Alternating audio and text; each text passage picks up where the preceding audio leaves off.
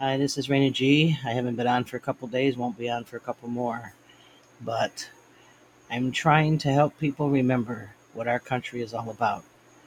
I want you to listen to somebody. He's an old guy who's long gone, but I want you to listen. I, me, an individual, a committee of one, pledge. Dedicate all of my worldly goods to give without self-pity. Allegiance, my love and my devotion to the flag, our standard, Old Glory, a symbol of freedom. Wherever she waves, there's respect, because your loyalty has given her a dignity that shouts freedom is everybody's job. United. That means that we have all come together. States, individual communities that have united into 48 great states. 48 individual communities with pride and dignity and purpose. All divided with imaginary boundaries, yet united to a common purpose. And that's love for country. And to the Republic. Republic. A state in which sovereign power is invested in representatives chosen by the people to govern. And government is the people.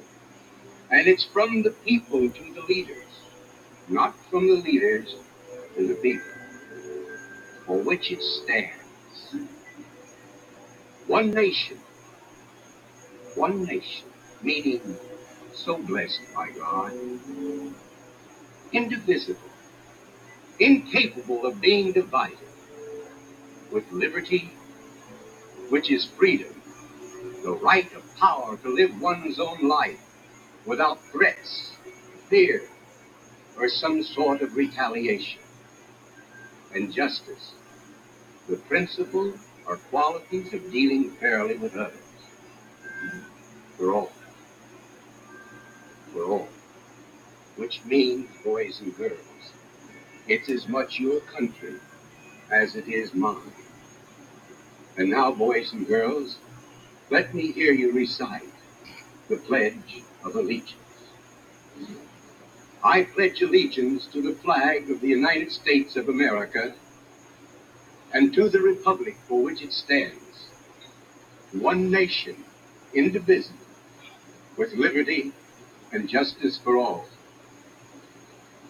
Since I was a small boy, 2 states have been added to our country, and 2 words have been added to the Pledge of Allegiance, under God.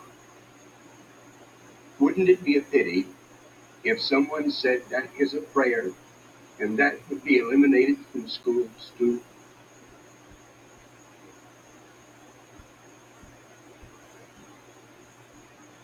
That was Red Skelton a long time ago, and he added that since he was a small boy and he learned that, we've added 2 states, so we have 50, and under God was added to the pledge, which is absent from many of our schools. Uh, Kids don't even know how to recite the Pledge of Allegiance anymore, or that you put your hand on your heart. They don't know what allegiance is to America. But our soldiers do, our Marines do, our sailors do.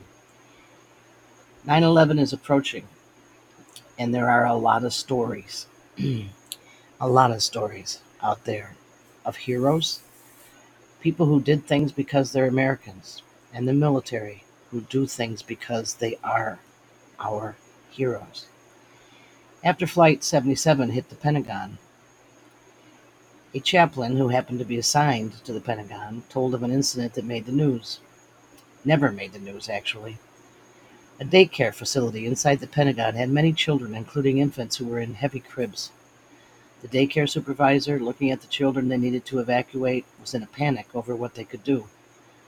There were many, mostly toddlers, as well as the infants that would need to be taken out with the cribs. There was no time to try to bundle them into carriers and strollers. A young Marine came running into the center and asked what they needed. After hearing what the center director was trying to do, he ran back out into the hallway and disappeared. The director thought, well, here we are on our own. About 2 minutes later, the Marine returned with 40 other Marines in tow. Each of them grabbed a crib with a child, and the rest started gathering up toddlers. The director and her staff then helped them take all the children out of the center and down toward the park near the Potomac. Once they got about 3/4 of a mile outside the building, the Marines stopped in the park and then did this thing. They formed a circle with the cribs, which were quite sturdy and heavy, like the covered wagons in the Old West. Inside this circle of cribs, they put the toddlers to keep them from wandering off. Outside were the 40 Marines, forming a perimeter around the children and waiting for instructions. There they remained until the parents could be notified and come get their children. The chaplain said, I don't think any of us saw nor heard of this on any of the news stories of the day. It was an incredible story of our men. It's the military, not the politicians, that ensures our right to life, liberty, and the pursuit of happiness. It's the military who salutes the flag, who serves beneath the flag, and whose coffins, especially last week, are draped in the flag. Ronald Reagan was one of our great presidents, and he gave many good speeches. Of course, he was an actor. He knew how to do that. He could speak well. Trump wasn't ever an actor, so he speaks well sometimes, but not always. And he gave a speech about patriotism that I want you to hear. If we look to the answer as to why for so many years we achieved so much, prospered as no other people on earth, it was because here in this land we unleashed the energy and individual genius of man to a greater extent than has ever been done before. Freedom and the dignity of the individual have been more available and assured here than in any other place on earth. The price for this freedom at times has been high, but we have never been unwilling to pay that price. Those who say that we're in a time when there are no heroes, they just don't know where to look. The sloping hills of Arlington National Cemetery, with its row upon row of simple white markers bearing crosses or stars of David, they add up to only a tiny fraction of the price that has been paid for our freedom. Each one of those markers is a monument to the kind of hero I spoke of earlier. Their lives ended in places called Belleau Wood, the Argonne, Omaha Beach, Salerno, and halfway around the world on Guadalcanal, Tarawa, Pork Chop Hill, the Chosin Reservoir, and in 100 rice paddies and jungles of a place called Vietnam. Under one such marker lies a young man, Martin Treptow, who left his job in a small town barber shop in 1917 to go to France with the famed Rainbow Division. There on the Western Front, he was killed trying to carry a message between battalions under heavy artillery fire. We're told that on his body was found a diary. On the flyleaf, under the heading, My Pledge, he had written these words: America must win this war. Therefore I will work, I will save, I will sacrifice, I will endure. I will fight cheerfully and do my utmost as if the issue of the whole struggle depended on me alone. We must realize that no arsenal or no weapon in the arsenals of the world is so formidable as the will and moral courage of free men and women. It is a weapon our adversaries in today's world do not have. It is a weapon that we as Americans do have. Let that be understood by those who practice terrorism and prey upon their neighbors. As for the enemies of freedom, those who are potential adversaries, they will be reminded that peace is the highest aspiration of the American people. We will negotiate for it, sacrifice for it. We will not surrender for it now or ever. We are Americans.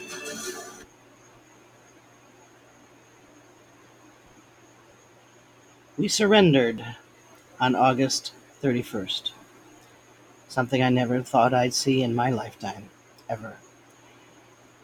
And it's not being taken as a surrender, is it? We need to understand in America that we have Marxists who are communists running our government. They've been trying to do it since FDR knew about the Japanese attack and was friends with you know who over in Germany. It's been going on for a long time, reinstituted by Johnson,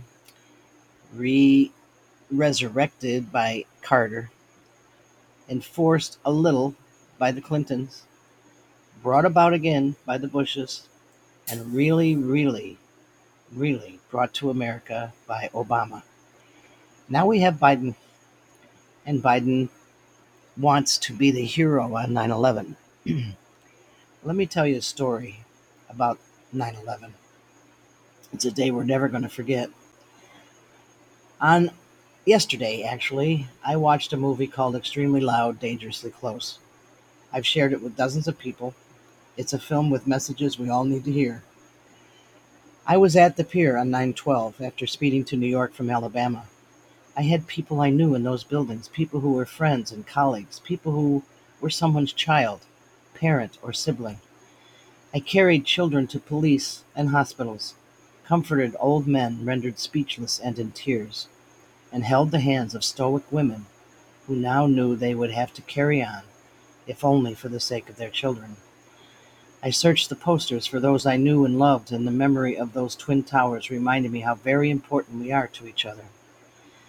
Voices echoed on answering machines or cell phones, desperate calls to send last words and hear final voices. I love you rang out through flames and smoke and dust. Words spoken truly from hearts that knew they hadn't said it enough, or hugged enough, or forgiven enough. Many cried out to God as their lives and memories collapsed and disintegrated, and those left behind felt their own souls cry out from the rubble. I watched the greatest water evacuation in history, as boats and barges rescued so many from the streets and ferried them to safety across the river, all of them watching the burning towers or the incredible smoke as they collapsed to the ground.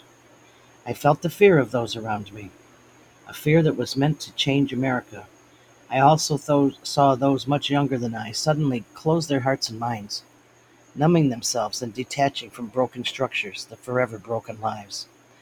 Those youngsters are now young adults, voting, voting for communism, many using drugs or alcohol or both, to remain numb, try to remain young, but always remaining victims. There was a unity among Americans then, people of all colors and races from all countries, people who called America home. We were attacked, and to attack one American was to attack us all.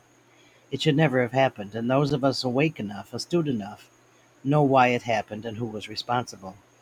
Instilling fear is a power tool, and we see that fear every day in the violence and vitriol that now permeates our schools, homes, and news cycles especially.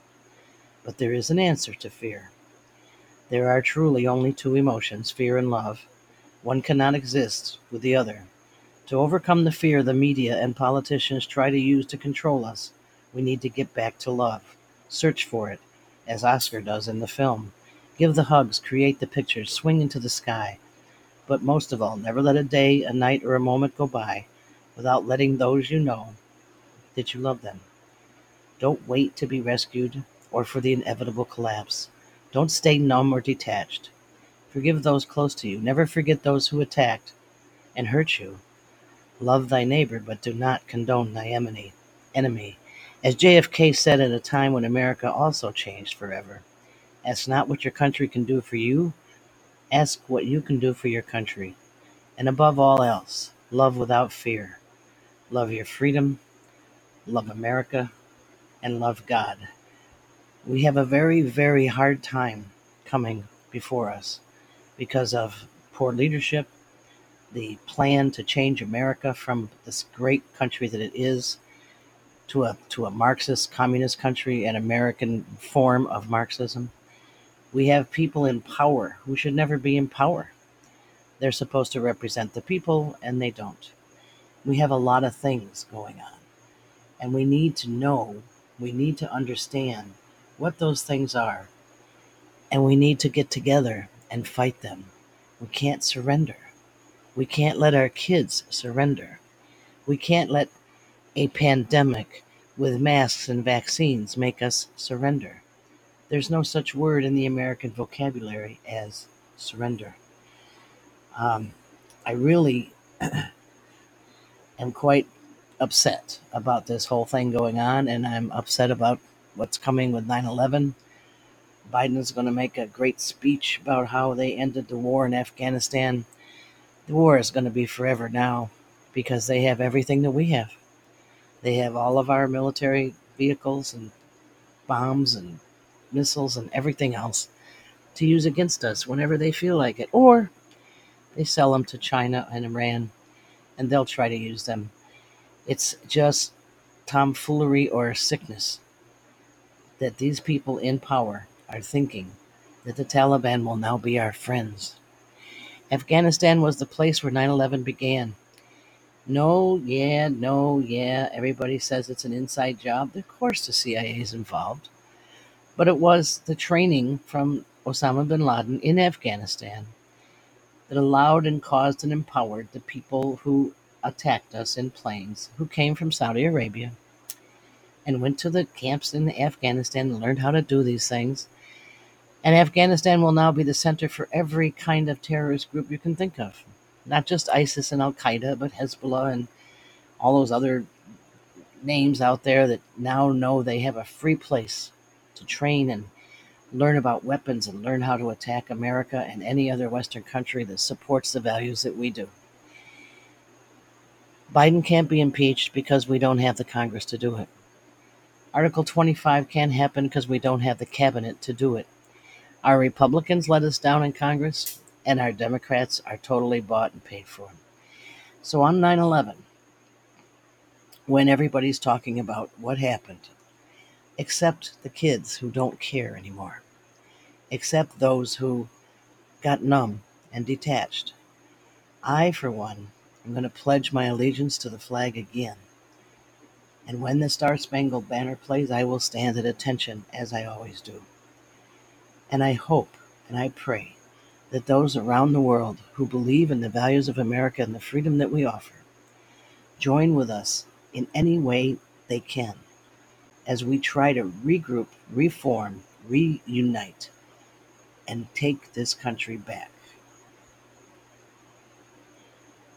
Just after 9/11, uh, the Buffalo Bills, where I was from Buffalo, but I had moved to Atlanta, had a football game, and Whitney Houston had to sing, not had to, she wanted to sing the Star Spangled Banner.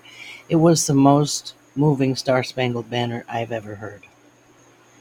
Before I play that rendition, I want to remind you of something I read about a week ago, maybe. It was called Ode to America, written by, what was his name? Costusor or something like that. Anyway, I read it because it's somebody from outside of America who said to me and to everybody, who are these Americans? Who are they? Who are they? Well, we're different than anybody else. God. And it moved me then, it moves me now, and I think people need to be reminded. Why are Americans so united? They would not resemble one another even if you painted them all one color. They speak all the languages of the world and form an astonishing mixture of civilizations and religious beliefs. On 9/11, the American tragedy turned 300 million people into one hand put on the heart. Nobody rushed to accuse anyone, the Army or the Secret Service, that they are only a bunch of losers. Nobody rushed to empty their bank accounts. Nobody rushed out onto the streets nearby to gape. Instead, Americans volunteered to donate blood, to donate their blood, and to give a helping hand. After the first moments of panic, they raised their flag over the smoking ruins, putting on t-shirts, caps, and ties in the colors of the flag, the red, white, and blue. They placed flags on buildings and cars as if in every place and on every car a government official or the president was passing. On every occasion, they started singing God Bless America. I watched the live broadcast, he said, and rerun after rerun for hours, listening to the story of the guy who went down 100 floors with a woman in a wheelchair without knowing who she was, or of the Californian hockey player who gave his life fighting against a terrorist, preventing the plane from hitting a target that could have killed either hundreds or thousands of people. How on earth were they able to respond united as one human being? Imperceptibly, with every word and musical note, the memory of some turned into a modern myth of tragic heroes. And with every phone call, millions and millions of dollars were put into collections aimed at rewarding not a man or a family, but a spirit, which no money can buy. What on earth unites the Americans in such a way? Their land? Their history? Their economic power? Money? I tried for hours, he said, to find an answer, humming songs and murmuring phrases with the risk of sounding commonplace. I thought things over. I reached only one conclusion. Only freedom can work such miracles. Cornel Nistorescu.